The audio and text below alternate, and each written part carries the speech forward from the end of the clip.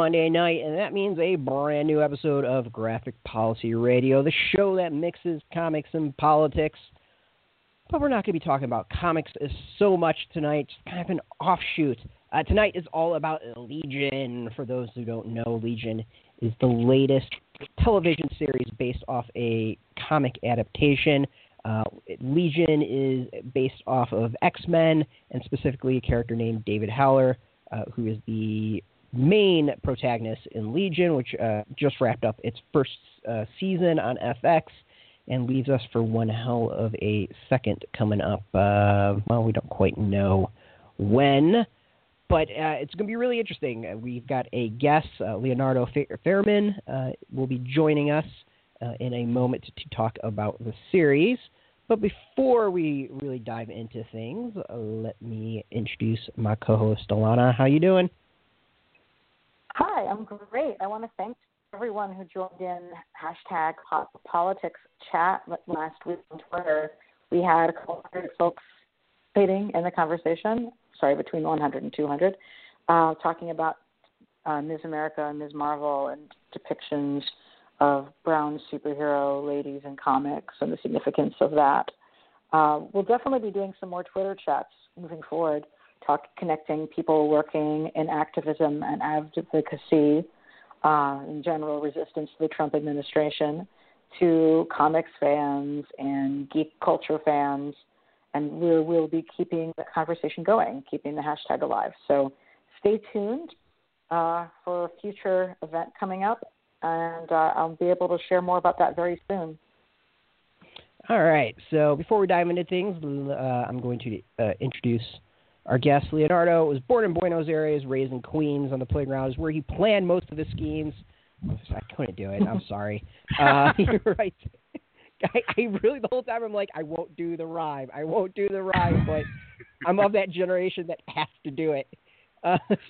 He writes video game music, comic, and movie reviews at Black Girl Nerds and other websites. He writes a comic book and co-hosts podcast. You can check him out at Black Comic Chat as well, live on Twitter every other Friday. Welcome to the show. Thanks for joining us. Hey, right on. Can you guys hear me? Yeah, you sound good. You sound absolutely fantastic. Right. Sweet. Yeah. So no one has to know that I literally slipped in here by the second. All right. Good. Yeah. No. I'm good. All my levels were checked. We're all perfect.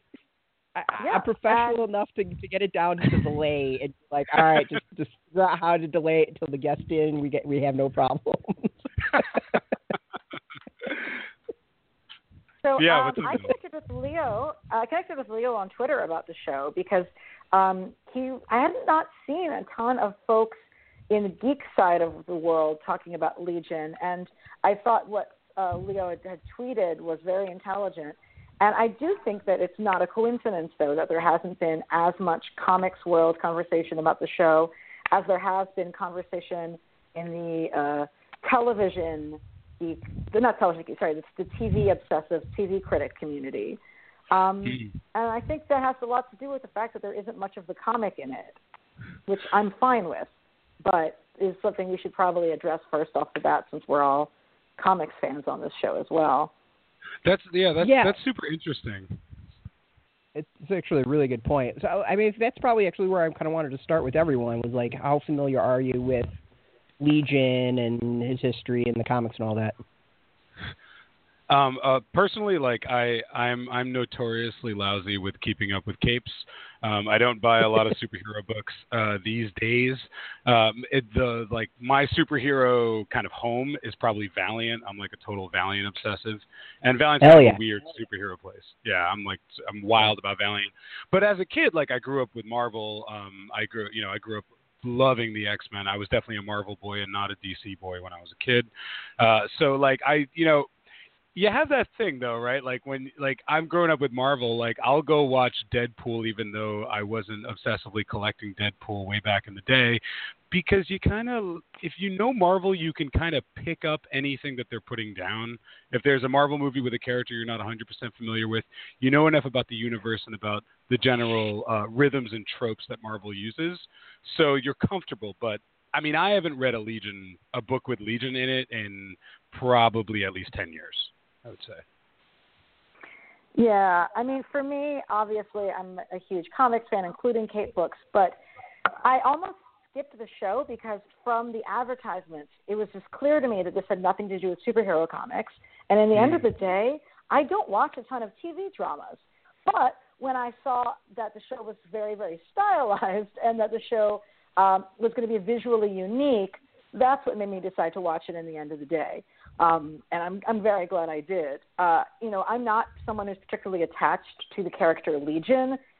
As much as I love Claremont X-Men, I didn't read those particular stories with any strong attachment. I did not read the Suspiria stuff, though it sounds like it was good.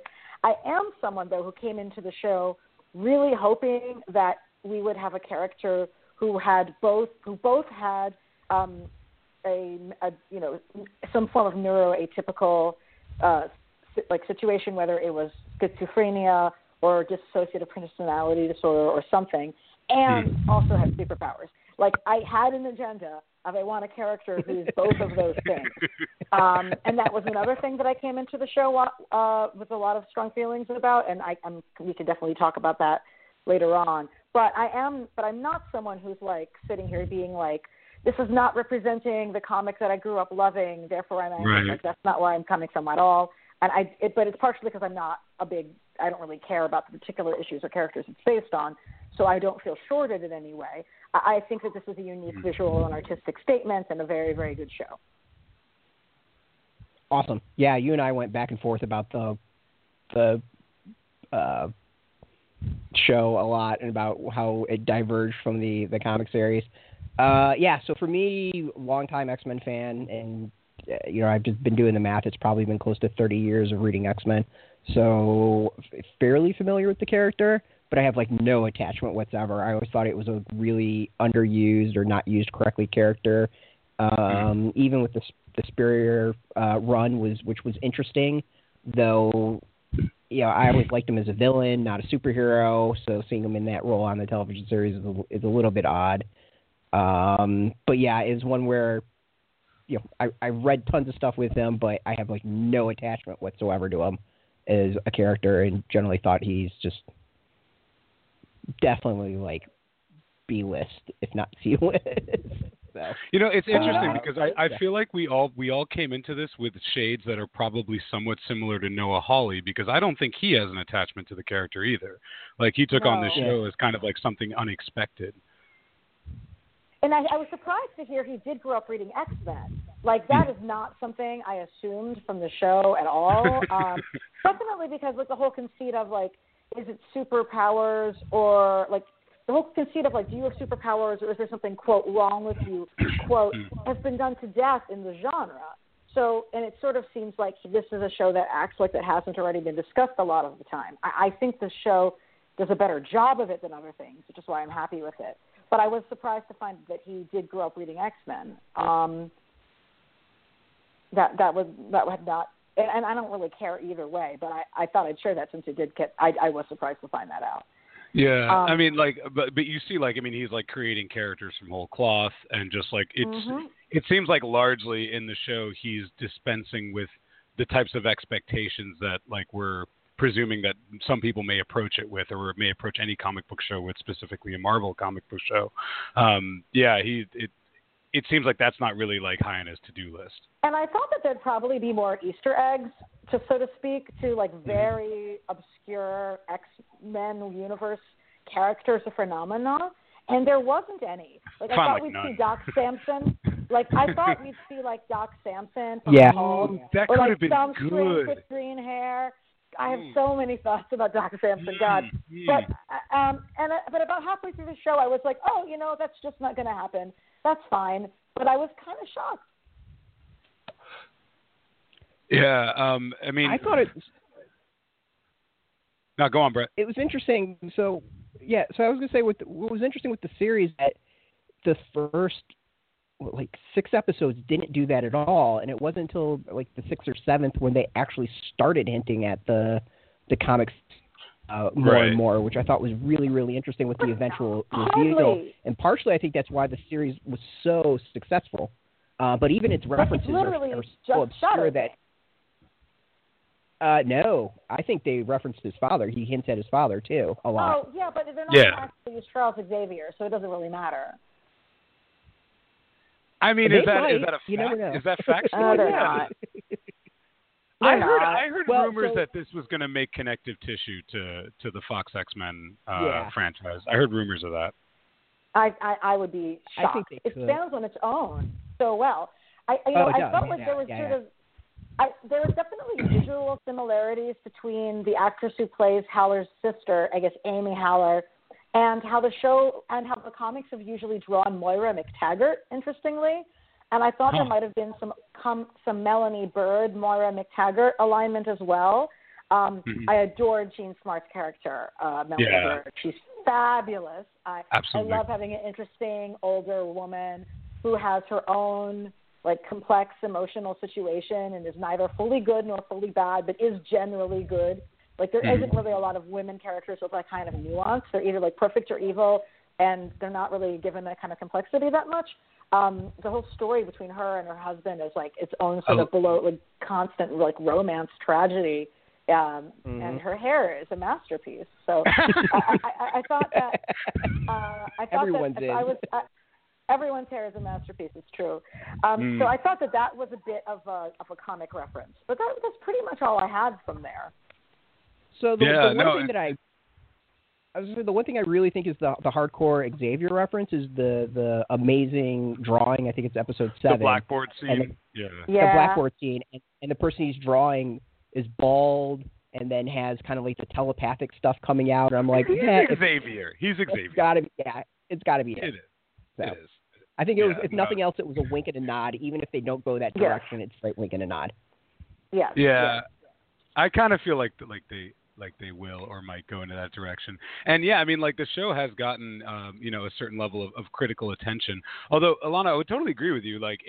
The communication that I'm getting from the people I follow or the people in my communities and such is not I'm become the guy pressuring people to watch this show.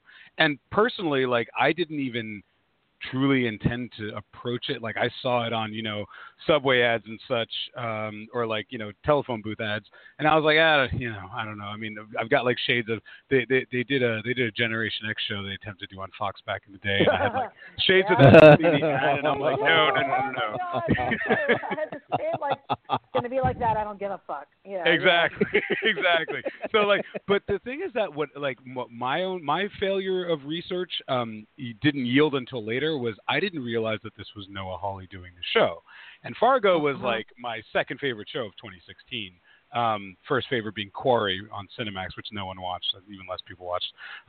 But when I was like, whoa, wait, what? The Fargo guys, okay, I'll watch him do. I mean, anything he could do. He could do a Disney cartoon, and I'm guarantee you I would be there day one. And that's what pulled me. Nothing to do with the comics.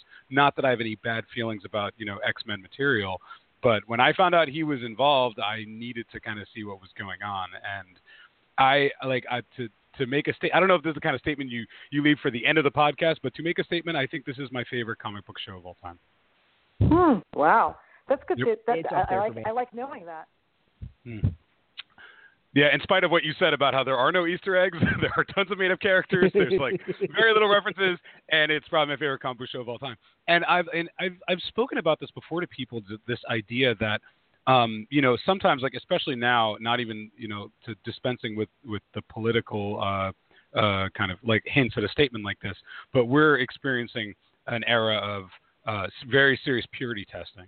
And that also happens when it comes to our comic book properties and our pop culture cinema. And I'm always of the mind that's no, give the comic book movie, give Black Panther to Ava DuVernay. I know she said she that was on her and she didn't want to do it. Whatever. I still don't quite believe that. But give Black Panther to Ava DuVernay. I don't care if she's never done a comic book movie. That's exactly who I want to see directing stuff like this. And this is my point writ large. This show, is something that I am so passionate about. I am so, just in favor of, and the fact that it's somebody who I feel is approaching it with a not a huge investment in the comics, or like what seems like a huge investment in the comic fans and pleasing them and kowtowing to like, their expectations. We get something like this, and I'm like, all right, more of this. I want more just like this.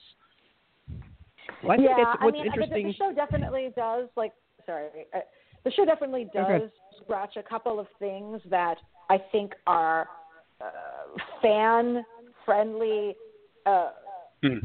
moments and interests that it has that I think make it become sort of a fan-ish show, even though it's not a comics show.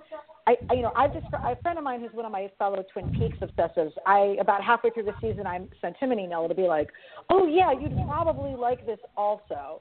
So it has, not that it's like Twin Peaks, but that I think it's a fair guess that if you are interested in the shows that are strange and have a strong visual sensibility and kind of exist it's not the 60s, it's not the 70s, and it's not now. It's kind of all of the above aesthetic moment.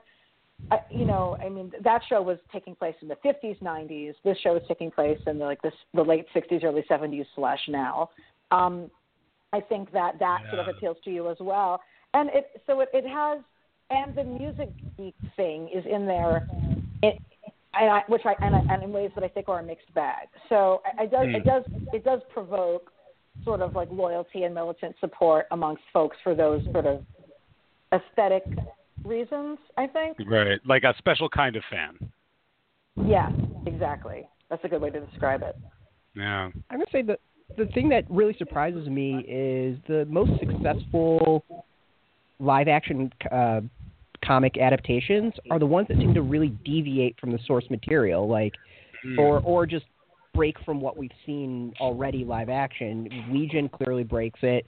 Deadpool definitely broke it. Even though it was traditional like the comic, it wasn't like anything we've seen in movies before. Logan, I think, breaks the mold in its own ways. Captain America, Winter Soldier broke the mold in many ways. And Riverdale, which is getting praised, breaks the mold in many ways. Like, all those are live adaptations that definitely have their roots and their influences, but first and foremost are their own thing. Mm-hmm. Yeah. I mean, I think that ultimately, basically this is a way for the writer to be able to have access to a budget that enables him to make something this visually noteworthy. And I appreciate that the studio let somebody make something that was, had a visual character to it that wasn't generic, and let people spend money on those things. They also spent tons of money about music. Oh, yes. Yeah. I mean, I have lots of feelings about how music is used in shows. I often think that, that shows could be making different economic decisions around their songs by choosing things that are less obvious and more intelligent with their relationships. Totally agree. But there's a rubric that TV critic Sean T. Collins put out in one of the podcasts he was on, where he was saying the show should also earn the songs that they use. You don't get to just pull out a song that has a strong emotional connectedness and use it to make your episode sound like it has emotional heft if your episode doesn't actually earn it. And I think the show's mostly earned the songs that it used. Happy Jack by The Who with that beginning intro. I was just glad that someone didn't use as much as that is one of their greatest hits, I'm glad they didn't use one of the 3 songs they always use.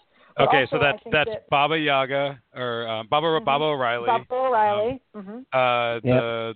The kid, the streets, I can't remember the name of the. No, that is Baba O'Reilly. The friggin' the song from the intro of that cop show, which yes. That's that song. Baba O'Reilly is that song. Yeah. Yep. But so I was glad they didn't do that, even though it is the greatest hit. But I think the pacing of it works really well, and it was a great way to sort of tell his brief story. When they went for the Stones, they used "Choose a Rainbow" in a way that I thought was really romantic and apt.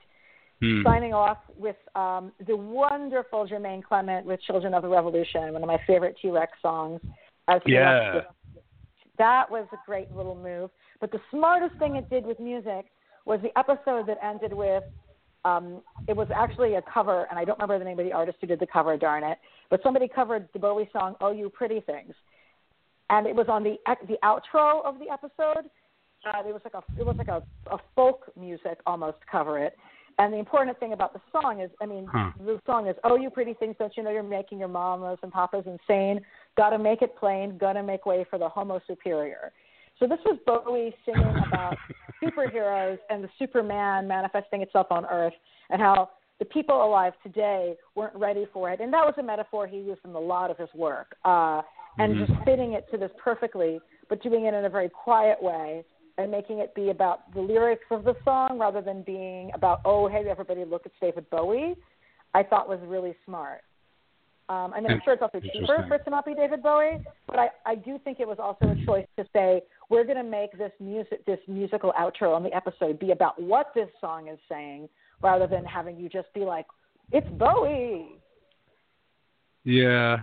Well, where do you? Cause it sounded like you were saying that the music didn't always hit like that. Where were the moments that it didn't do that? It didn't do that for you. It wasn't as nuanced as that. Well, you should ask. So, Dark Side of the Moon. They used like and They Shine on You, Crazy Diamond, and it's just like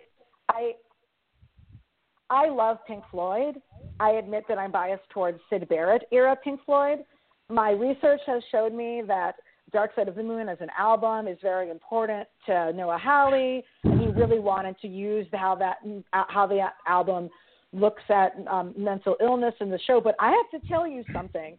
Dark Side of the Moon is from the perspective of Syd Barrett, one of the co-founders of Pink Floyd, who basically left the band because he had psychiatric problems that were problematic for the band to be able to continue working. That album is from the perspective of his former bandmates who were sick and tired of dealing with his mental illness. So really, Dark Side of the Moon is not about actually experiencing mental illness. Dark Side of the Moon is about being a friend of someone who has mental illness. And it's not like really a great way at looking at mental illness because it's not through that lens. And the thing is, the show is through David Howler's perspective. Everything is from his perspective. So we're inside his head. I feel like it's a bit of a misread to say, oh, we're going to turn to Dark Side of the Moon to show us how to deal with this. And it's also overplayed. So I was hoping there'd be some Syd Barrett era Pink Floyd in a more serious way. They named Syd after Syd Barrett. And I kind of was uncomfortable with that as well. His life is really freaking tragic. He's a real person who died in like the late 2000s, and I just thought that was a little bit, it was patting herself on the back for knowing a reference that, let's face it, everybody knows already, and that it was sort of treating like a real person who had gone through real stuff, like they were sort of fictional in a way. And it wasn't like, this isn't like terrible or anything, but I wasn't crazy about it. I also thought that Feeling Good, the Nina Simone song they used in that way, like I'm very pro dance numbers. I thought the dance numbers in general were great to use. Yeah. I like the old thing, like, when words don't work anymore, the cast breaks into dance. I think that that's true, and that was served. But I feel like Feeling Good just isn't really say what they thought it said there. But, I don't know. How did you guys feel like about the music landing or not landing? Yeah, I agree with you in that certain selections were like strangely obvious, and then like other stuff like the jazz number that Jermaine Clement plays, which was like I found jarring and awesome, and like there were like specific moments where I feel like. I remember this is I don't know how random a reference this is, but like years ago, people heavily criticized Zach Braff for his soundtrack for Garden State, specifically because his description of like why he chose this specific soundtrack is because he's like, I don't know, I like the song, it felt good, like that was it. He didn't like choose it because it was draped on the dialogue that occurred when the song was playing. He didn't choose it because of some like deeper meaning or connection to the individual characters. He just chose it because it was kind of cool. The idea of like Syd being named after Syd Barrett, I think was just the absolute most surface level reference. And I don't think there's anything more to it than that. I don't think that, it's like, no, dig deeper and then you'll see it's like not. And it's strange for a show that I feel like goes beneath the surface in so many ways to make a reference like that. It's kind of like, really? Okay, like it's, I guess, kind of a cool name, but like when you're so thoughtfully applying, intent and and content to so many of the choices that you're making. That feels weird. I can't imagine he has a good answer for why he chose that name for her. Like, I refuse to believe it. I don't think he has one. I think it's just, like you said, he likes Pink Floyd, and he's like putting a sticker on your binder. Yeah. I mean, he said that, like, Dark Side of the Moon, like, he made everybody listen to Dark Side of the Moon as if they freaking had it, whatever, and that they wanted to sort of use the album's treatment of mental illness, but I just don't really see that as being. I agree with you. Yeah, I think there would have been better buoys for that topic than that album or that song or using that name for that character. I mean, but like that being said, like you said that, I mean, the dance numbers in the show I felt like were fantastic. I think like overall I was into most of the music, and I mean it's been a while since I've seen it, but correct me if I'm wrong. I feel like did you guys watch Fargo? I said this before. I didn't. No. Did you, Brett? No, unfortunately not. I know I'm a bad geek for dude, like no one watched it. I mean, I'd have to be as mad at you guys for not watching Corey, and I know neither of you watched Corey, and Corey was the best show of 2016. But anyway, I mentioned Fargo because like I don't particularly remember like a bunch of like real punch in the gut music moments in that show. It's not really what it was about. So it felt like he's having fun in this particular show because of like its veneer and like its aesthetic qualities that he could get a little wilder with the music. He or the people involved with I doubt it's all him that's selecting the music, but so I guess he's gonna maybe like make some flubs in his first time out of making a super music inspired theme or series of motifs, but it doesn't stop the show from being my favorite comic book show ever. It still doesn't, but it is a little off-putting at times. Now, one of the reasons I asked you is because you were saying some interesting stuff about how the show handles relationships, and I think that I do think the way the show really prioritizes interpersonal relationships is unique and special.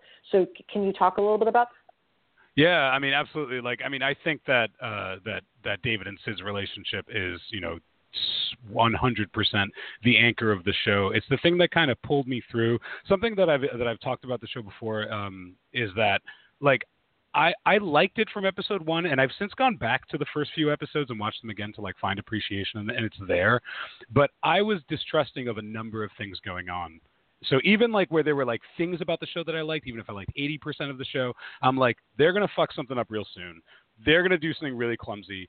This relationship thing can't possibly last in a profound way or like in a significant or interesting or thoughtful way all the way throughout the 8 episodes.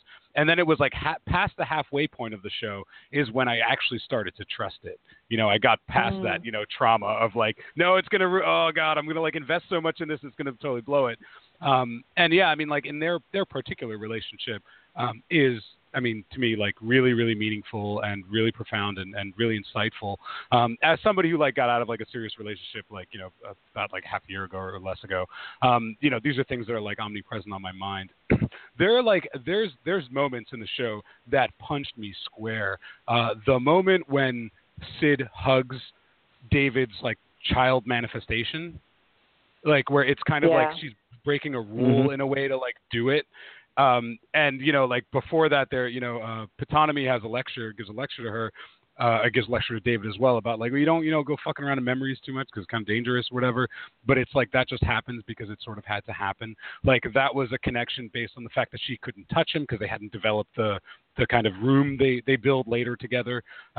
But also just because it's just something she had to do, and it's something that like his childhood manifestation had to do, and that was extremely touching to me. And I was like, this is like almost. There are things in the show that almost like cheat stuff about the difficulties with significant others. Another example is when just the plot point of them swapping bodies. And then like later on, this is like, I want to say 2 episodes after it happens, they're sitting on the swings, which of course is like, this like childhood allegory practically. But they're sitting on the swings and talking to each other, not touching. And like, instead of, that's the first time they talk about their body exchange. And when they speak about it, like it's like they can't touch they can't physically relate to each other, but they have this like really, romantic conversation about being each other, about being in each other's bodies. And like, he was like, oh, I touched your breasts, when I was you. Like, I'm sorry. I just need to admit that, whatever. And then like, she's like, oh, I touched your dick. No, it's just like, I didn't really touch your dick. And that whole exchange is like, that also really, really struck me, because just based on like sometimes the difficulty of two people in a relationship, totally regardless of gender, and how like they oftentimes have difficulty in living in each other's shoes even for 5 seconds to understand one's position in an argument. And these people, again, they got to sort of cheat that. Mm-hmm. They got to literally be each other. Beyond that, I mean, them being each other was extremely destructive to life and limb for others, but they did still have that moment to share. And then, and like, I mean, honestly, my favorite line in the entire show, which is, I actually wrote it down here so I wouldn't mess it up. My favorite line in the entire show that like almost made me cry, like got really close to it, was after they've already sexually connected in their like mind space. She tells him, promise me that if we get lost together, which I think is one of the most beautiful things a partner has ever said to a partner in a TV show. It's so simple, but I mean, like, so aching and so accurate, and so like indicative of where their relationship has developed up to that point. I think that's episode 5 or 6 maybe when that happens. And I was like, okay, you guys got me. I'm here for this. Like, I'm in this romantic situation. And I like, although I confess that I'm a romantic in a lot of ways, I'm not really the type that like loses myself on like character relationships in shows. I'm not. I'm picky. I'm strange with it. I usually just dispense with it at some point in the course of watching, or I just realize how like flimsy or artificial it is. And with them, like, I just felt like they built it to a really real place where that's the sense. Like, the show to me is a love story in a lot of ways. Can I say, though, I was really disappointed when the fact that her phobia about being touched stopped, when it was no longer a protective need because of her superpowers. I would have loved nothing more for it to be something which existed outside of her power set, and for him to continue to respect that about her. I hear that. But I also took that. That would have been unique. So, I'm a person, I actually generally don't like being touched. Like, I'm very off-put by people. Like, it's just bizarre. You can ask my wife about it. I've taken forever to get over it. So I'm not a touchy-feely person to begin with. So I actually took that as someone who's been boxed off and caged in her life and hasn't been able to do this. And here she has the opportunity to do that, and she's going over the top because it's been such a void. They didn't really show that as much, but, like, kind of being in those shoes in a weird way. Like, that was the way I took it, because I know at points where I'm comfortable, I can go over the top with it, just because it's so much a void in other ways. Would you say, like, is it because, like, when you kind of open that, like, you just kind of want to stay there, you want to, like, live there since it's open, so, like, let me be there? Is that? Yeah, that's kind of the way I took accurate? It was like, yeah, it's kind of the way I took it, was like I can't do it elsewhere. Here's my opportunity. Like, I'm going in for my Jones. I'm going to go get the hits just because I can't do it, anywhere else. And I'm assuming that she wasn't like that all her life. So, she's been there's just been a void, and she's familiar with it, but hasn't been able to really do it. Well, I appreciated the show talking about, sorry. Yeah. Oh, go ahead. I appreciated the show talking about her having had, I mean, I don't really quite know how to define her sexual encounter with her mom's boyfriend, since it was not consensual on his part. Yeah, let's talk about that. I totally forgot about that. So, like, that is complicated as hell, because that does show you that she does have this interest that exists, I mean, this is after the fact. Like, I really did love the show, like, respecting that she was saying no, and him being like, okay, and then the one time he doesn't listen to her and kisses her anyway, he's the one that gets damaged by having ignored her boundaries. I thought that was pretty interesting. But I do think, like, I do appreciate the show showing that the female character did have sexual interest and agency of her own, but also that she was capable of, like, doing that in ways that were, like, fucked up. So there is this like, experimental thing that kids do. It was that's complicated, and there should probably be somebody saying something about it who's a little bit more attuned to questions about consent than perhaps my own training has been. But no, I remember when we were talking on Twitter, people were like discussing that, and I totally agree with you. Like I would defer to like specific individuals who could comment on that in detail. I took it, I think, the same way that you took it, in that it's it reveals the complexity of superpowers in this like fucked up universe that we're talking about here, where in one case, like a child who believes that they have agency, doesn't really have a way to literally express it normally. She did in her situation, which is a scary thought. Like it's something that it means that like her curiosity would overtake her agency in a way that may not be as straightforward for somebody who doesn't have the strange power that she has. That was complicated. I don't think that scene was like a qualifier or anything. I think it was just complicated. It was just an example of that. Mm-hmm. Did she injured him? I'm trying to remember because I vaguely remember that. She took over. Okay. She took over her mom's body and had sex with right. her mom's boyfriend. Yeah. Or like started to and then jumped out or something. Yeah. No. Because the time wore out. Oh. Yeah. And then she was in the place, and then mom was like, "Oh fuck, you're sleeping with my daughter. Like I'm going to kill you because that's what you do." That's right. So he thought he was sleeping with her. So the thing that was weird going into that scene, because I remember I think that was fairly early on in the series, and we didn't quite get a handle of everyone.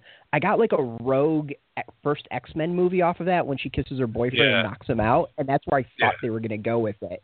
And then they like turned it and totally took it in a different way. So I mean, that was I think a really interesting was at the beginning of the series.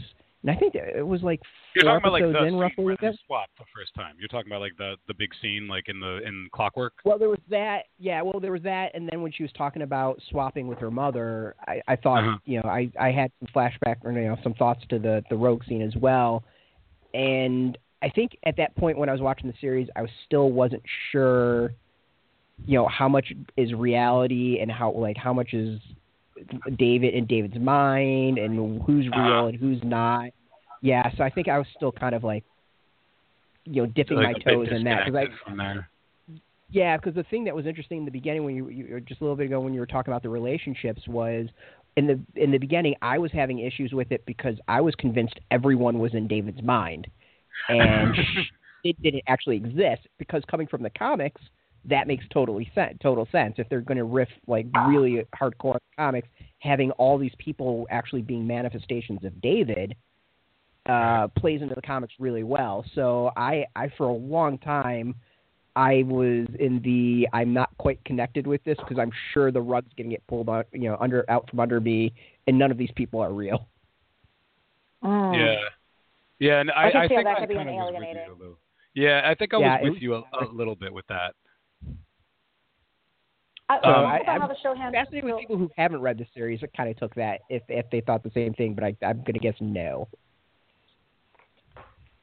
I mean, I knew it was the Shadow King, but I also knew that it wasn't all in his head.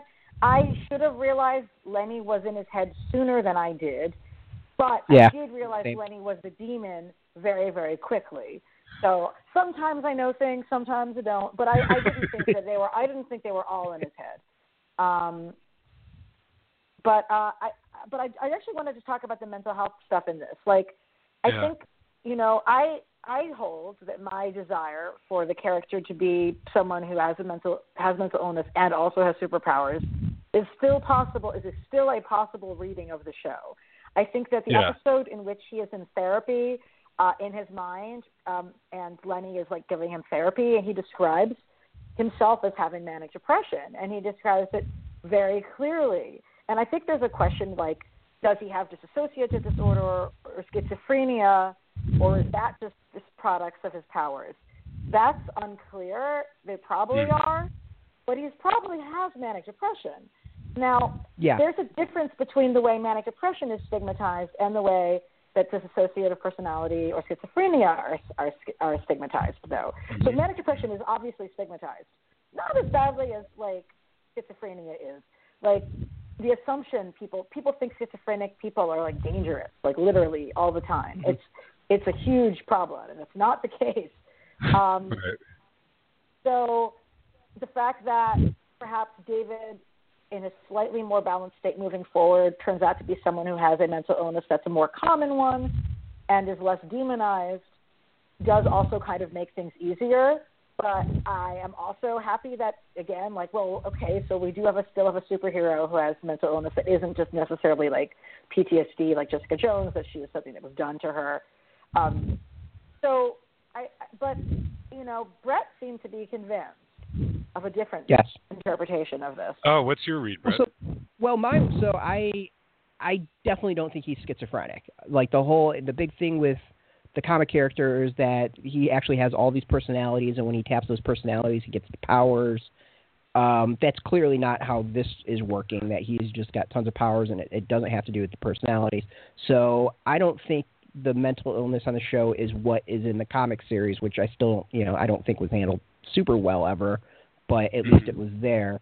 Him possibly getting depressed, I could see that, but I definitely don't think the powers have to do with schizophrenia, because other than Lenny and the Shadow King, I don't think we've really seen other personalities within, other than personalities aren't related. Personalities aren't related to schizophrenia. That would be dissociative disorder. Dissociative, yeah, but dissociated. So yeah, we haven't seen that aspect, which is pretty much the comic characters, the dissociated disorder. So at least that aspect isn't there. Depression very well might be, and of course I think they hinted at some stuff in that no one took him serious and didn't think it was mutant powers and kept on telling him that there was something up with him mentally, and threw him in all these facilities. So I would imagine whatever going forward probably is an offshoot of that. But I think traditionally of what I was thinking of the character in the comics, they're going in a completely different direction. And I don't think that's necessarily a bad thing, just because I don't think they would get it right. Also, dissociative disorder is so common, like in TV shows and books and comics and all that stuff. That it's like what you're saying, like about getting it right. What was it, 23 or whatever it was with McAvoy, the Shyamalan film. I didn't see it, so I have no idea. I have not seen Split. Split. I have not seen it. I've not seen it. The world did not need that movie on any level. Does the world need any more Shyamalan at this point? Like, can he just chill? It did well. I know. That's just. I think that's just like. I think I've heard that it's like the movie of his that like the most people aren't mad at this time. But I've not seen it. I'll probably stumble upon it, but I mean, but like what you're saying, come on. It's super duper low. But I totally agree with what you're saying about like it's almost like I don't think that they're going to go the full like comic book character disassociative and all the powers of all the his different personalities of powers, etc., and they manifest in different ways. They take over his body and whatever. I don't think they're going that way, because I think they're thinking what you're thinking. Tons of people try this. Are we going to do it right? No, we're not going to do it right. Let's do something else. That's my belief at this point.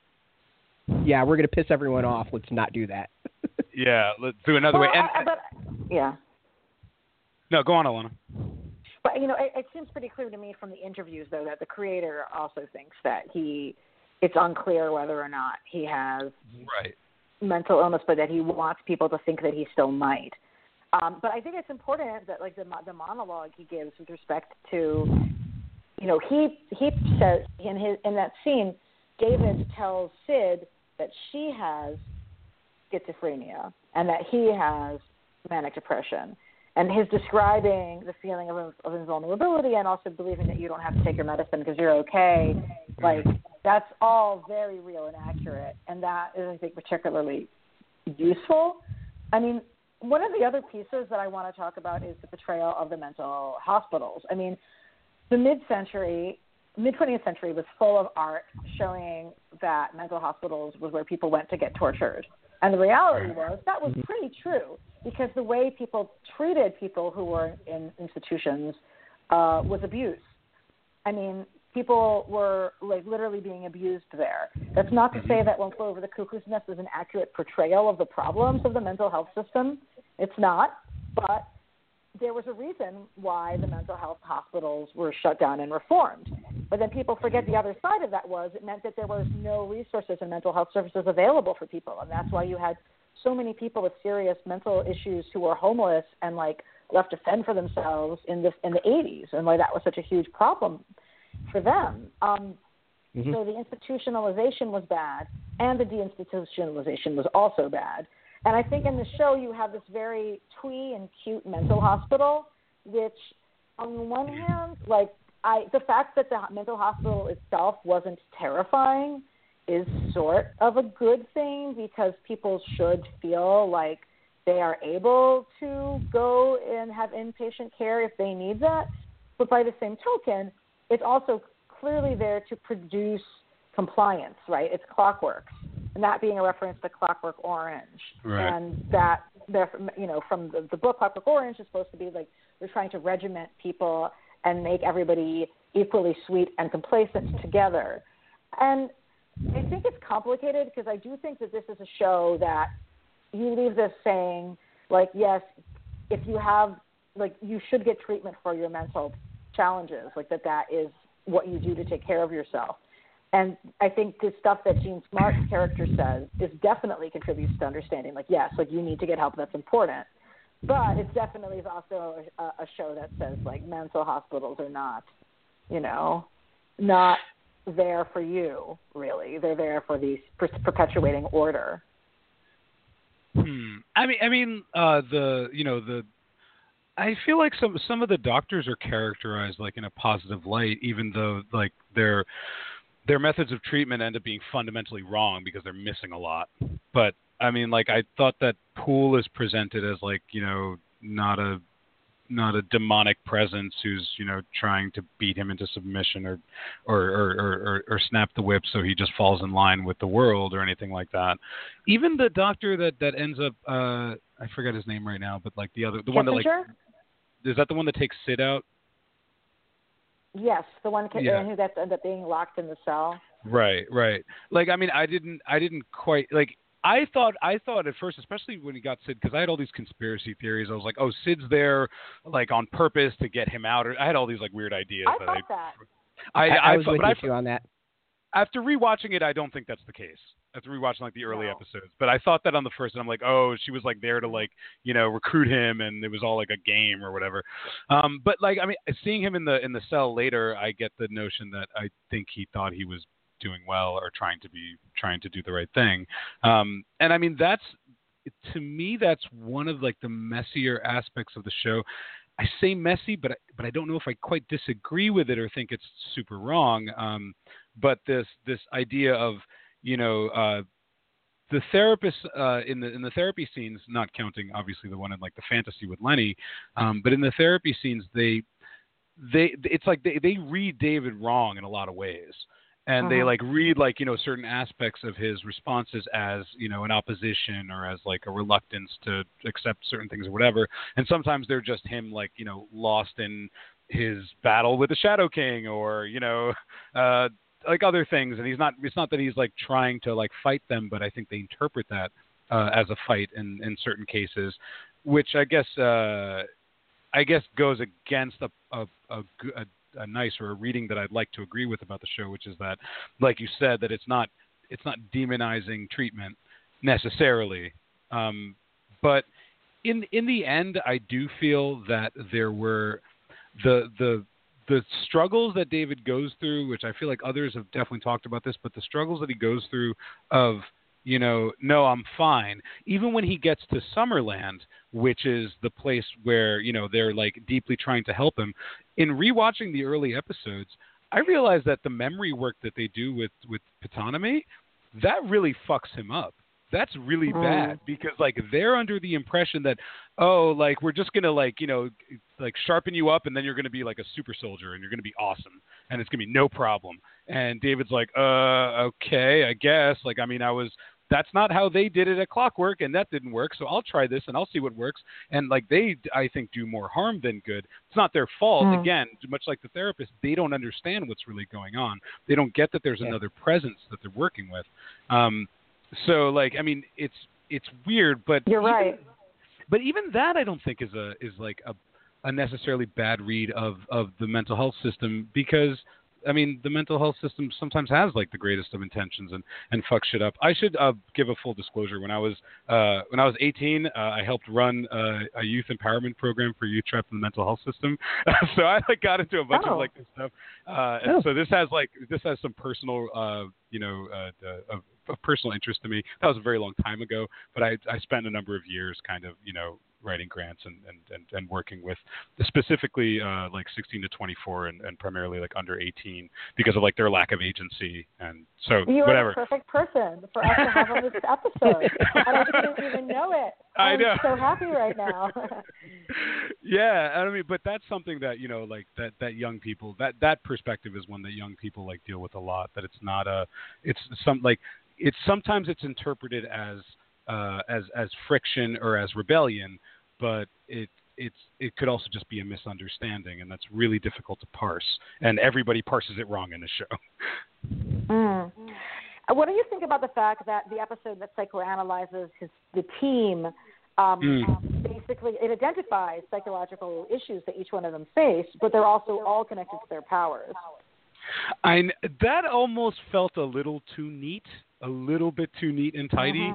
I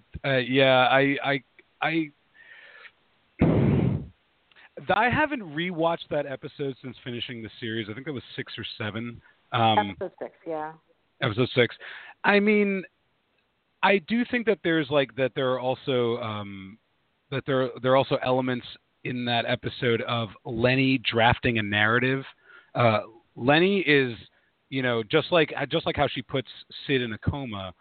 Lenny is not really like providing treatment. She's affecting people's reality. So I would almost argue that aspects of that episode may not necessarily be taken as, the word of truth. That You're Lenny right, could be sitting with people and just like infesting their own belief systems with these convenient narratives that make the most sense with their powers, like autonomy and the memory and like his own issue with trauma. All that stuff, like, I wouldn't trust that. I like practically trust nothing in that episode or in that like particular piece of the narrative because the Shadow King is fucked up. True that. I mean, one of the things I was impressed by the show though is you have a cast where the protagonist is this white guy and his love interest is this white woman, and they have the majority of the psychological weight of the series. But as it goes on, these characters around them who you expect to not have any interiority do. And that was very pleasantly surprising. I loved how they fleshed out the rest of the team. I think that particularly the Careys got a good job of that, as well as Melanie Bird. Yep. We could have more of Ptolemy, but we did get some of him too. We did. He's one of my only snags in the show because he has such a fascinating presence in the first half. And then in the second half, he's running around with a fucking gun, and he barely does anything but, like, react to things with a gun. And I'm like, wait, this is the memory guy. Like, you spend all this time in the beginning saying, like, what a master he is of, like, exploring this shit. However, like, in the narrative, I would also argue that he might be still reeling from what's done to him, and he might just not be, his ready self. Just like you're saying, the Careys are given more attention, and their particular relationship is like something I've never really seen. It's like, pretty much impossible to parse outside of like a story with superpowers and crazy things that happen. Yeah, like they're really interesting. I am wild about that actress 100%. She like really, really captured my attention in that, and I'm like, this is way cool. And we don't have a lot of First Nation actors in hour-long dramas that I can immediately think of. They're limited. She was amazing. He was wonderful. The two of them together were great. I mean, I've wondered if somebody might take it like, oh, so it's like the indigenous half of the personality who like wants to fight all the time. But I couldn't bring myself to like read it that way. I'm like, that would be like my like critical, like, oh, why he's the doctor scientist and the indigenous woman is the one who wants to fight. But like they're both so great that you can't just write it off that way. At least for me, I couldn't. No, I agree with you. They're really like just injured in interesting ways, and I think there's something beyond that surface read. Although like I wouldn't be completely mad about somebody having that read because it is there and you can have that read. But I'm with you. It's not. I can't get mad at it because it's really fascinating, and I'm super curious about where it goes.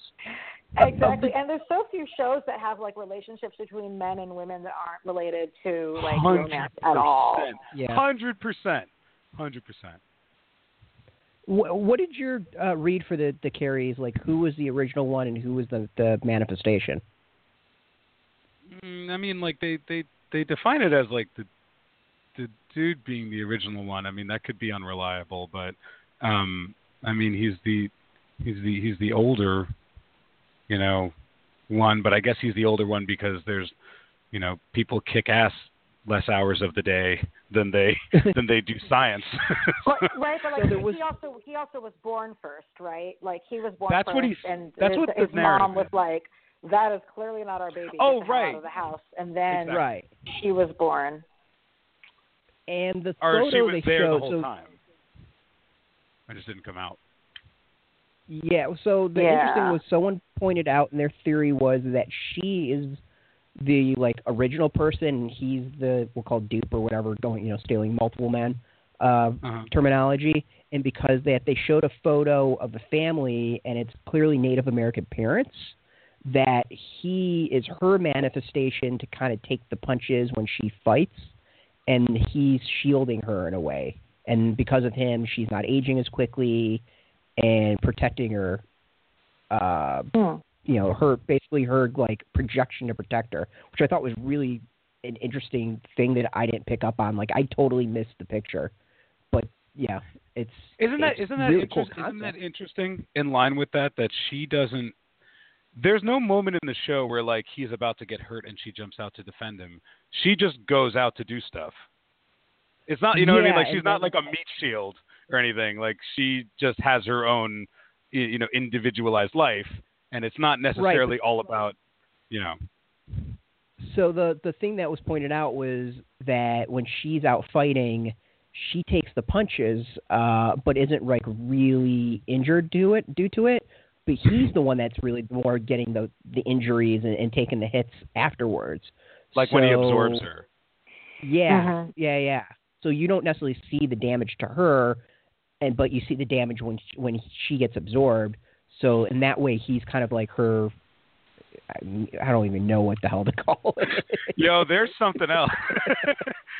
They are really something else. And the friction that emerges like later on when like he abandons her, and how like that's not like really resolved in a clean way, even really by the end of it. I'm like, I don't even know what this is. This is not like a brother sister thing. Like I don't really have a good comparison point for this, and that's why I love it. Yeah, there was like almost a twin I felt bad to for it. both of them. I'm like, I thought, and I think that's something where you feel really bad for both people in the situation. You can see so clearly through each of their eyes why they acted, why they did. That's unusual and powerful. Yeah. Yeah, so my thing with the two was I almost got like a twin aspect to it where there's this super deep connection and they don't necessarily have to speak to know what each other is saying and like this is just a deep hurt. Yeah, I mean those two were. I would love to see a series of just them two. Like, give me a couple episodes because it's such a fascinating thing. And I was like, I think that's the thing that really made me super happy about the series. And though a lot of these characters seemed familiar, like the Carries were kind of like multiple men. Sid kind of had like a rogue thing going on. They were still really original and things that we haven't seen often or really at all in like the X-Men universe. Like, and I'm amazed that they're still able to do really original stuff in, with a character set that's probably in the triple digits at least of, people with powers. Yeah. They're very complex as well. One other thing about like the interiority of other characters is in that final episode when you see the agent who'd been pursuing them. Oh, Clark. Oh, man. Clark, thank you. When you see him, Clark, the show did something.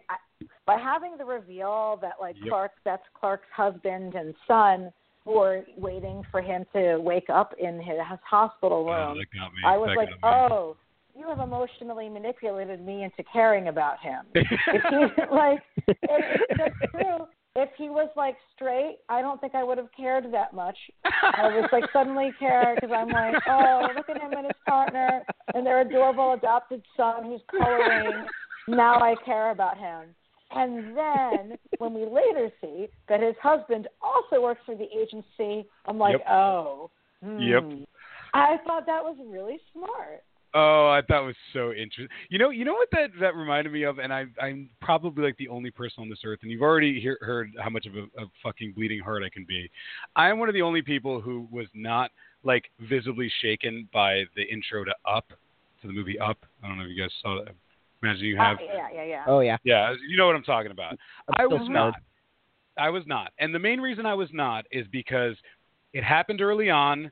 It felt super cloying, and it felt like it was fucking with me, and I felt that it was fucking with me too hard to really respond to it in like from a real place. And I got shades of that when the start of the last episode hit, and I was like, don't do no, I see what you're doing.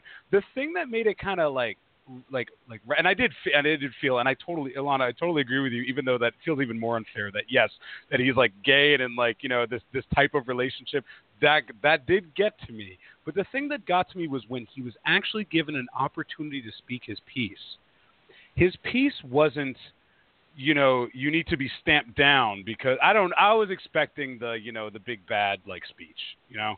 And that was not actually his speech. Like halfway through the episode, when they get him in the interrogation room, his speech was like, we're protecting humanity from you. Like people, like all these people die, and more people can die if people like you go unchecked. And like we're not saying we want to kill you, but we need to figure something out, whatever it is, because like you guys are better than us, and we know that.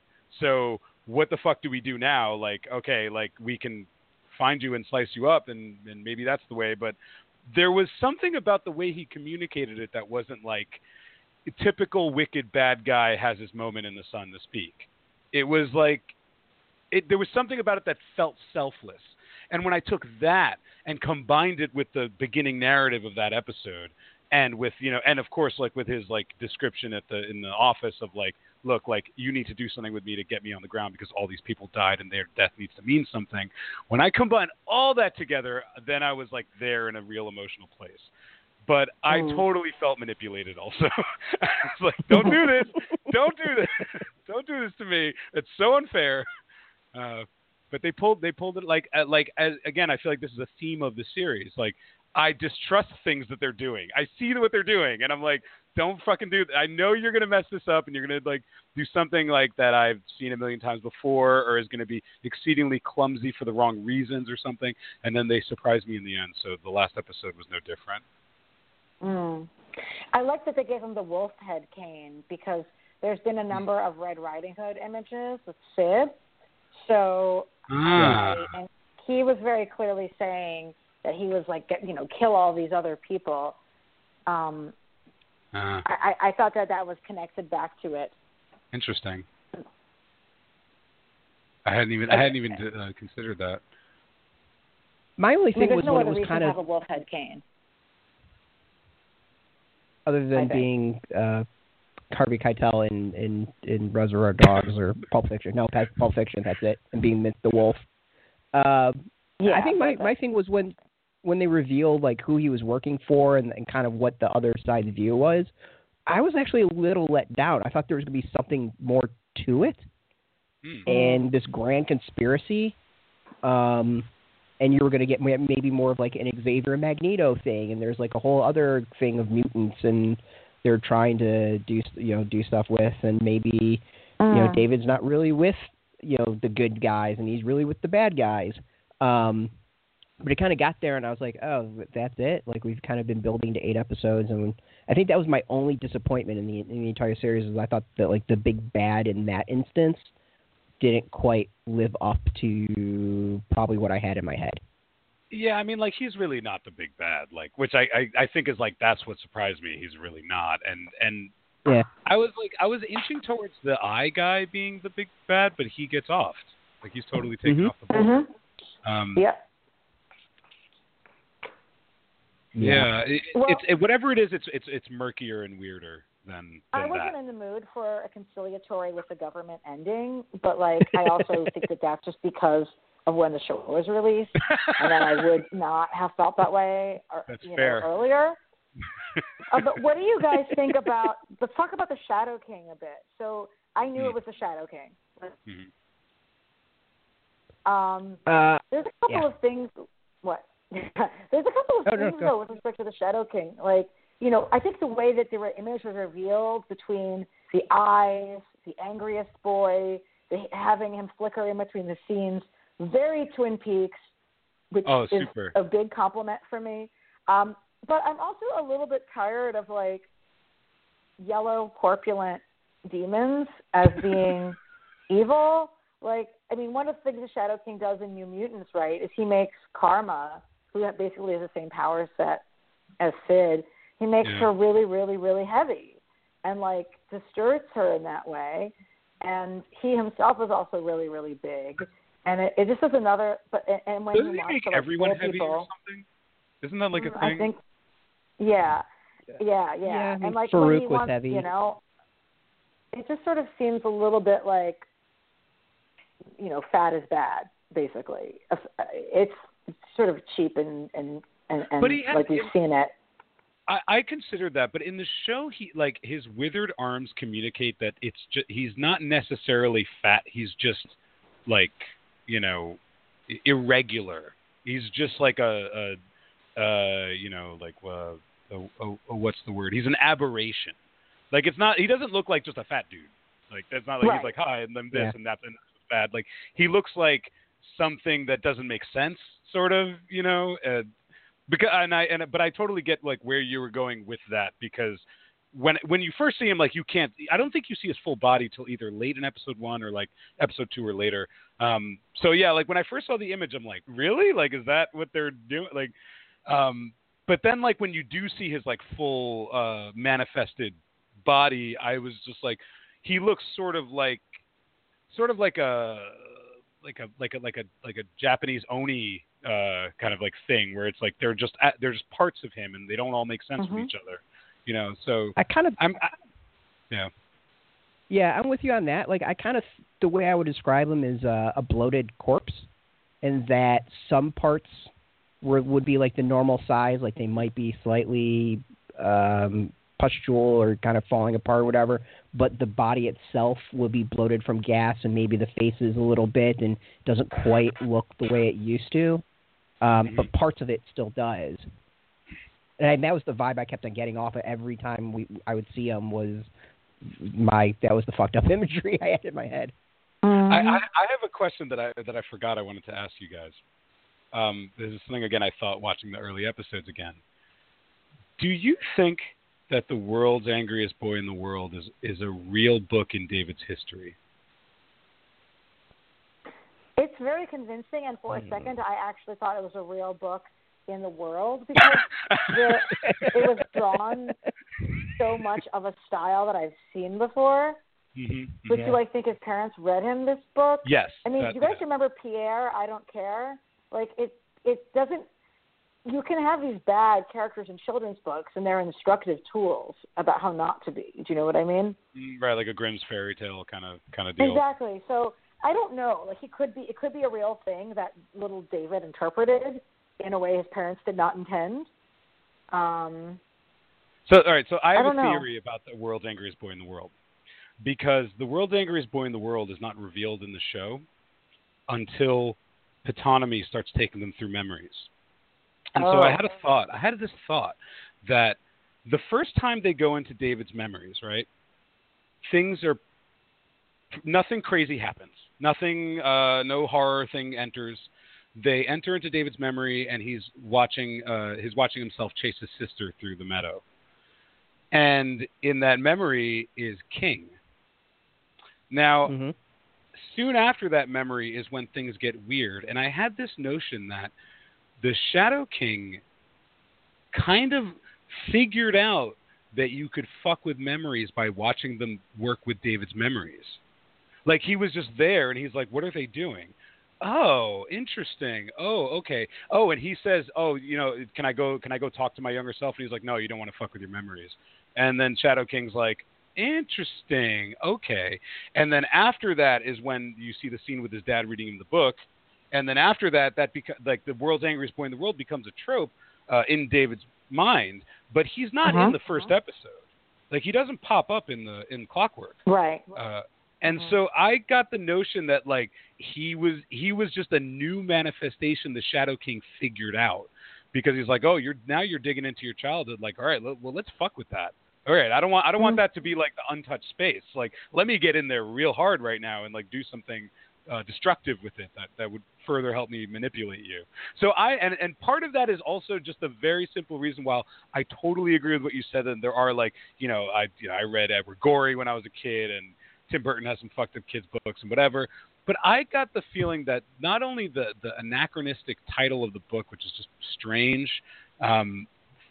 the book doesn't even, to me, seem to have a lesson. Like, it's literally just gore. It's just a horror gore thing, and there's nothing really there that, like, connects to me on something that could be a lesson. So I have the feeling that the book doesn't exist, and no one in I mean, and this isn't ironclad, but none of David's buddies are like, oh, world's angriest boy in the world. Yeah, I know. My mom used to read it. It was so fucked up. Or like, oh, I read that at the library once. No one has any idea what the hell it is. Like, they're like, that's a fucked up book. Where did that come from? So I have the feeling that the book doesn't exist. It only exists in his head because of the Shadow King. I'm sold. Yeah, I was about to say, you sold me on that one. That would actually make a lot of sense. Yeah, I haven't seen that anywhere, and I got that. That really hit me hard today. Revisiting those episodes, and I'm like, that's not even real in the reality of the show. Like, that's just not a real thing that exists even in the fiction. Well, I mean, one they thing did I make just want to say. I was going to say, they did make a comment at one point that Shadow King was kind of rewriting David's memories and working with him to try to fully take over. So, I mean, that plays into that. And since that's early on, it would give a hint and foreshadow what's said later on in the series. So, to me, it makes complete sense. Right. I Sorry want for cutting to you say real quick. No. Is it every single actor in this show was flawless? That's crazy. It's actually true. Yeah, I have to agree with you. I really have to agree with you. Like, they, yeah. Well, okay, all right. I mean, so this is another one of those snags that I solved for myself. I don't necessarily think that this actor was bad in any way, but who is the soldier guy? Who is the dude who is kicking everyone's ass in the end of the first episode? You know what I'm talking about? The dude with the gun. You mean the red shirt? Well, he doesn't die, does he? No, he doesn't. He doesn't get killed. but he gets injured. You think he died? He's the white guy, right? Yeah, the white guy who's kind of leading the charge away from Clockwork in the first episode. Yeah. I really got thrown off with him because he pops up in the first episode, completely vanishes. Then when they decide to go storm the facility for Amy, it's like he's just there. He's like, yeah, let's go. And it's like, what? Well, oh, right, you were a character. Where the hell did you come from? I don't think anybody names him. I could be wrong, but I feel like no one calls him by name. And then he just goes off. And I was having this conversation with Chico Leo from Scream Squad, and I was like, at first I was really mad about that, but then later on I realized something which the show is subtle about. And I feel like in the last episode is the one where you see it more than anything. The facility that they're in, the Summerland facility, there's a ton of people there, right? Did you notice that? There's just cubicle workers and, just people milling about. They're not really high lit in a lot of the scenes, but they're apparently there. So I figured that this is a dude who's just a grunt, and, he doesn't need to really be part of the decision making. So who cares what his name is? They're not going to plan with him or be like, are we doing this or not? They just call him and be like, hey, we got to kick some ass. And he's like, all right, I'll come kick some ass. Let's go. I'm ready. Yeah. He's the red shirt. Yeah. He's exactly the red shirt. He doesn't get killed, but I would assume that if I thought, you think he's killed, but I don't think he is killed, right? He's injured at the end of the the reverie that they're in. But I think he's still alive. Yeah. Yes, that's true. But we did totally feel like look at each other like red shirt when he came on. But no, I think that's true. I also was thinking like one of the pieces is like what is about there. You do have all these other people in Summerland who we like really never encounter and only exist in the background. I mean, I was thinking about you have all of these natural history museum-esque dioramas, like displays happening in a vitrine. It's all very Wes Anderson, right? And I think you also have the people in Summerland are living in a vitrine too. It is a glass house that is a display inside of which everything is very quaint and orderly. It's like a display that's supposed to be like the finest in mid-century architecture. Look at these humans who are expertly styled to match the finest of mid-century architecture. You can see them through the glass display, as well as the animals. And so they're all collectively there for us as a spectacle for the viewer to consume and find quaint. It's odd. I got like a kind of an Antonioni thing from all of it, except like more lush with, like you said, with the Natural History Museum installations, and the taxidermied animals. Like, what? Like, why are there taxidermied animals in this? Like, this bizarre thing that's like super hidden in the forest. Who knows? D3 can't find it, but it's all windowed. So when D3 does find it, like, they'll be fine. It is odd. It is really odd. It's bizarre. I mean, do you think that there's... I was saying, where did it take place? I couldn't figure that out. California. Do they say that? Like, no, but it looks like it was filmed in like Northern California, I think. It looks like it. And then at the end, when he drives away in the car, he's driving on the the wheels on the right side of the car. And the plates aren't American. Oh, that's because Lenny's driving. It's like really? backwards. Well, she's not actually driving, but like they're having it all be backwards. Yeah, that actually would make sense. It's to be disorienting, right? Like he thinks he's driving the car because he thinks he's driving the car because like using the side because he's from a country that drives on the other side of the road. Yeah. But he's actually being driven by Lemmy. So that is sort of how I took that to be. I also thought his accent sounded more British and less New Zealandy at first, but it got a little bit more New Zealandy over time. I don't know. They never say where her husband's from. That's fine. But it's Jermaine. I'm fine. Oh, he's so good. And that was a surprise. I didn't know he was cast in this. Me neither. I was just like socks off. So that was another sort of thing where sort of was like, oh yeah, this cast is like stealth more diverse than you think it is based on like it's still like more white than it should be, but it's more diverse than you think it is. Yeah, I mean, like you said, the central relationship in the show is lily white as they come, I think. But there is more going on, and the characters of color aren't, for the most part, they're treated with care. They are given full identity, full spectrum identities, and even more so they're like. I was talking to somebody who's like halfway through the show and she's so excited, and she had to look it up because she wanted to make sure that they don't kill Ptonomy. And I'm like, no, they don't kill him. They don't kill him. He's there. He's there through the end. He makes it. And and I think that was also in the article that you shared before. Is that I think that was the article that mentioned the idea that the show has all this intense character drama with minimal character death, literal character death, which is hard to do usually, to make them feel like they're in danger and make you kind of worried about them, which I was for a lot of it. But they're also there are no serious people, aren't really pushed off the board hard for the most part, aside from Lenny, who you get to see even more of when she is. Yes. Yeah. I actually don't know the article you're speaking of, but I do agree with you. Oh.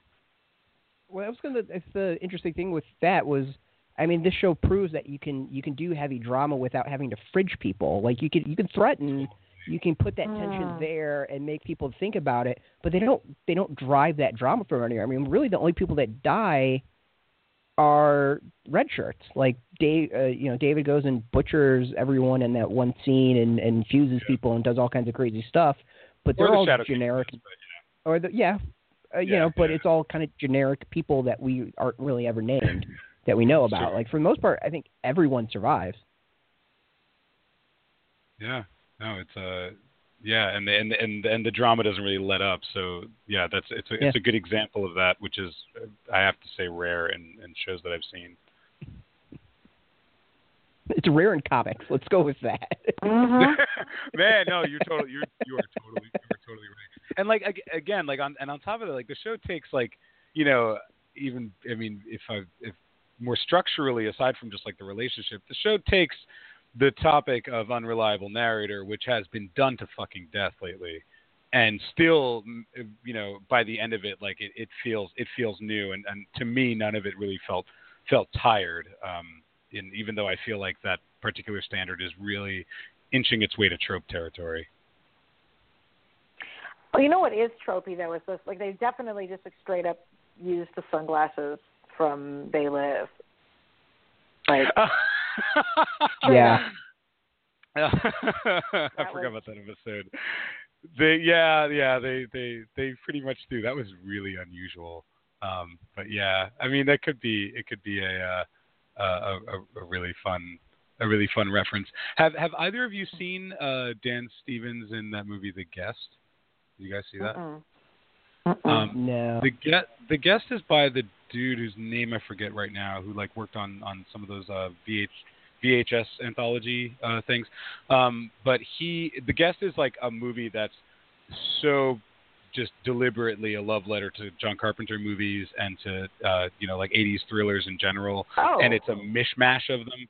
So it's got now I want to see it.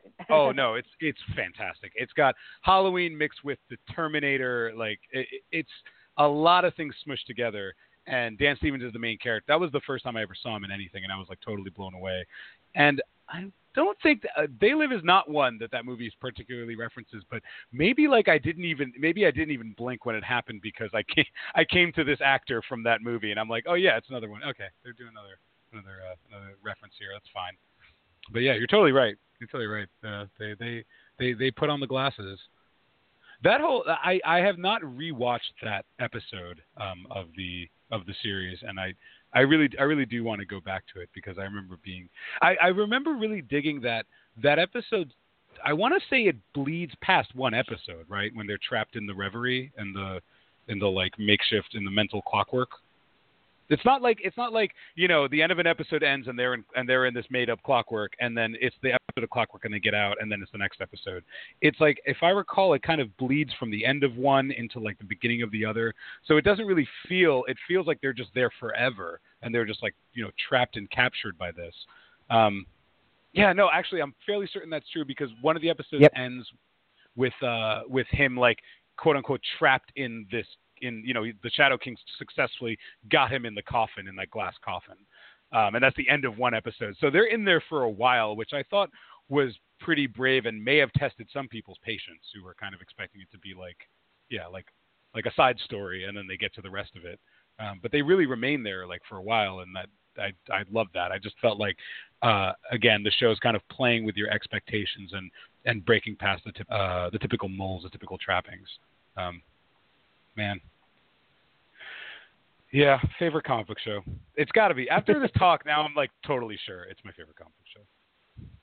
Excellent. I mean, it's impressive.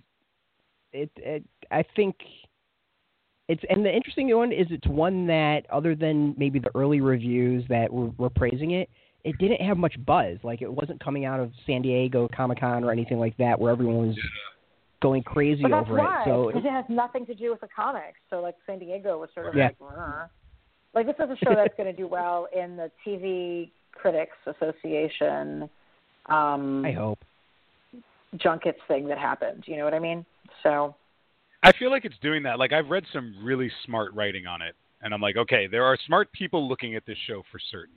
Yeah. Alyssa Rosenberg's a big fan at the Washington Post. So yeah, I think the show is it's coming back for another season. Mm-hmm. Well, thank you. Yeah, and that was a big deal too. So I wanted to bring up that. Yeah. So the only About one the point I wanted to well, yeah. So the renewal I thought was really interesting because it threw me back to Walking Dead in that first season, which was also short. Didn't have a full 24 episode thing, and they didn't know if they were going to renew that. Even towards the end of that first season, it was still up in the air, if I remember right. I mean, so many years ago. I felt like the first season, like, potentially ended. Like, if it was canceled after that, it's like it doesn't end on and what happens next. It's like it could end there, sort of. Right, and then it had kind of like I think the ending wasn't quite as strong as it could have been if they knew they were being renewed. Whereas this one, the renewal was so early. I would love to know if they shifted the ending at all, knowing that was happening, and they could stick the landing even better. It was clear to me that the little ball that scans him and eats him up after the credits, like that definitely was something they did. That only would have happened after the show. That had to be after, yeah. I think so too, yeah. Yeah. Unless they wanted to piss off like everybody who ever watched it. Yeah. Yeah. But that also shows how good the show is, right? That they were able to do that in both ways. Like you could have not had that stinger at the end with him with the ball and all that, and they could have just ended it where they ended it with the credits. And everyone would have been super satisfied and be like, oh, this is another great show that's not getting a second season because people didn't watch it. But they were smart enough to leave it and twist something in a way that they could go into second season. I mean, that makes me appreciate it even more.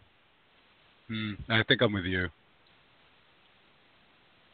So, if it's possible for me to appreciate the show more. Yeah, I'm with you. I love Riverdale for the trashy TV soap opera.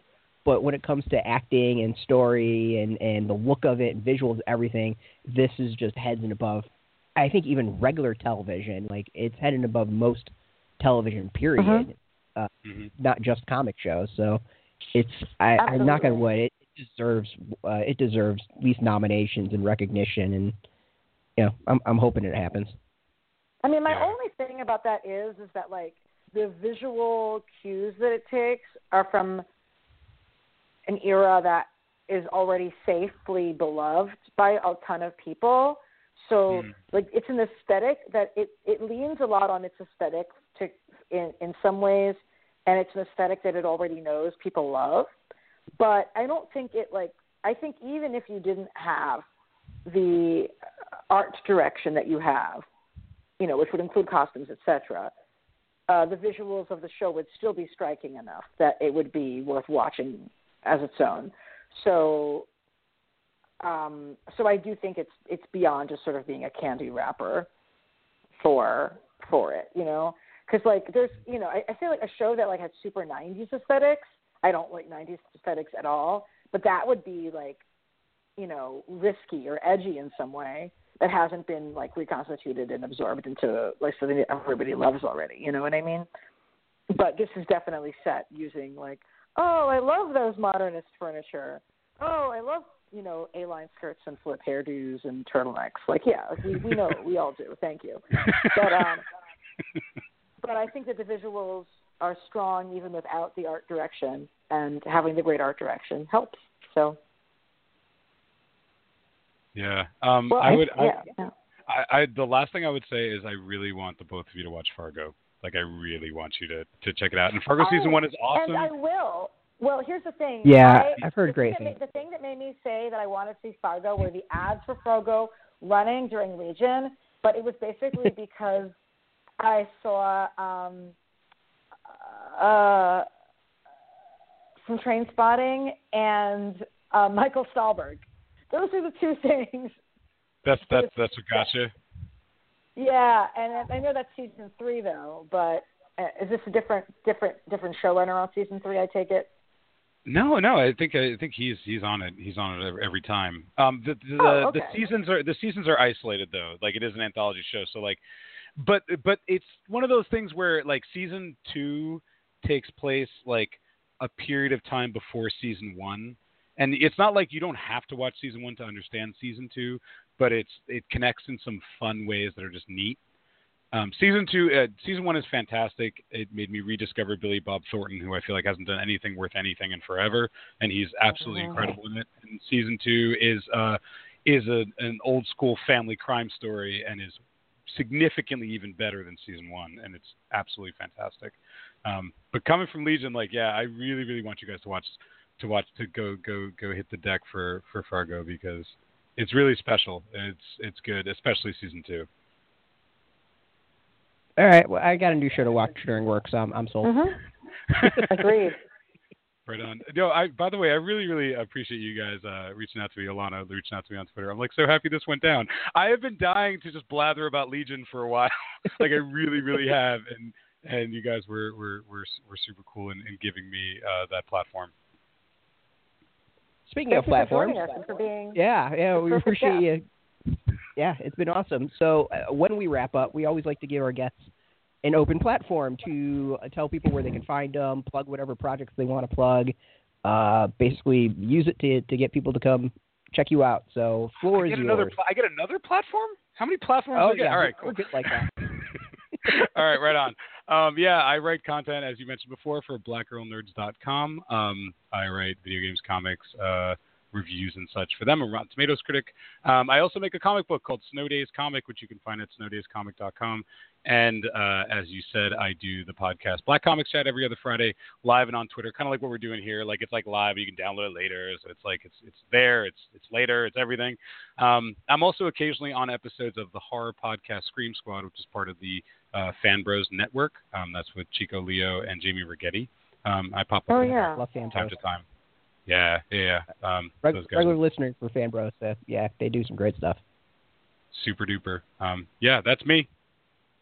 Cool. Much appreciated. And we'll definitely have to have you back, and not just to talk Legion, but other stuff. Yeah, no doubt. Y'all are awesome. Y'all have super thoughtful insights. I feel like I was like the guy who couldn't shut up about how awesome the show was, and Ilana tempered me, and I really appreciate that, because her insights were super valuable. Thank you. Let's hope. Like I said, I really like the show. The show. It's just I have critiques also. That's all. No, a critique. You know what? This is in line with that purity testing in culture. We can critique. Critiquing is not condemnation, and people sometimes fail to realize that. And I always celebrate that. I think it's important. It's also nice to be able to talk about a show where we're all super excited about it, and there's critiques, but at the same time, it's not where we're like, oh, this is the point where I just hated it and it completely went off the rails and ruined it for me. It feels so rare nowadays to be able to talk about entertainment and geekdom in general and have that conversation. So, yay! Let's just celebrate that alone. In full agreement. Cool. Well, we'll definitely have you again, and much appreciated. All right. Thanks, you guys. Y'all have an awesome night. Yeah, you too. Thanks so much. All right. Peace. All right. Yeah, so for those who haven't watched Legion, go do it. You've just had 3 people talk an hour and a half about it, and rarely is, I think, everyone on board and excited about something. And if it's not apparent that all 3 of us are excited about this, I don't know how to sell it even more. It's an awesome series. It's really cool. It's really interesting. It's some of the best television out there, period. So go see it. It's definitely on demand. With FX, Season 2 is at some point in the future going to happen. So go find out now before everyone starts praising things in Season 2. If you're into Legion and comic books and X-Men, you should check us out every single day at graphicpolicy.com. You can follow us on Twitter, Facebook, YouTube, Tumblr, all at Graphic Policy. And Alana, where can people find you? I'm on Twitter all the time at ELANA_Brooklyn. That's Ilana Brooklyn. And I'm also on Tumblr, slightly less, Ilana Brooklyn. No underscore there. Cool. So for folks who came in late listening, want to listen again, share it with friends. I think that's pretty much everything you can do. You can catch us on iTunes and Stitcher. It'll be up on both of those in probably an hour or two. And then on SoundCloud and graphicpolicy.com tomorrow in the afternoon. So you can check that out and share it with your friends. Listen again, take it on the go. And if you do go to any of those locations, please, please, please give us a nice rating, preferably whatever 5 stars, whatever the highest is on the various joints. So it helps. As always, thank you so much for listening. Until next time, I'm Brett. I'm Ilana. Keep it geeky.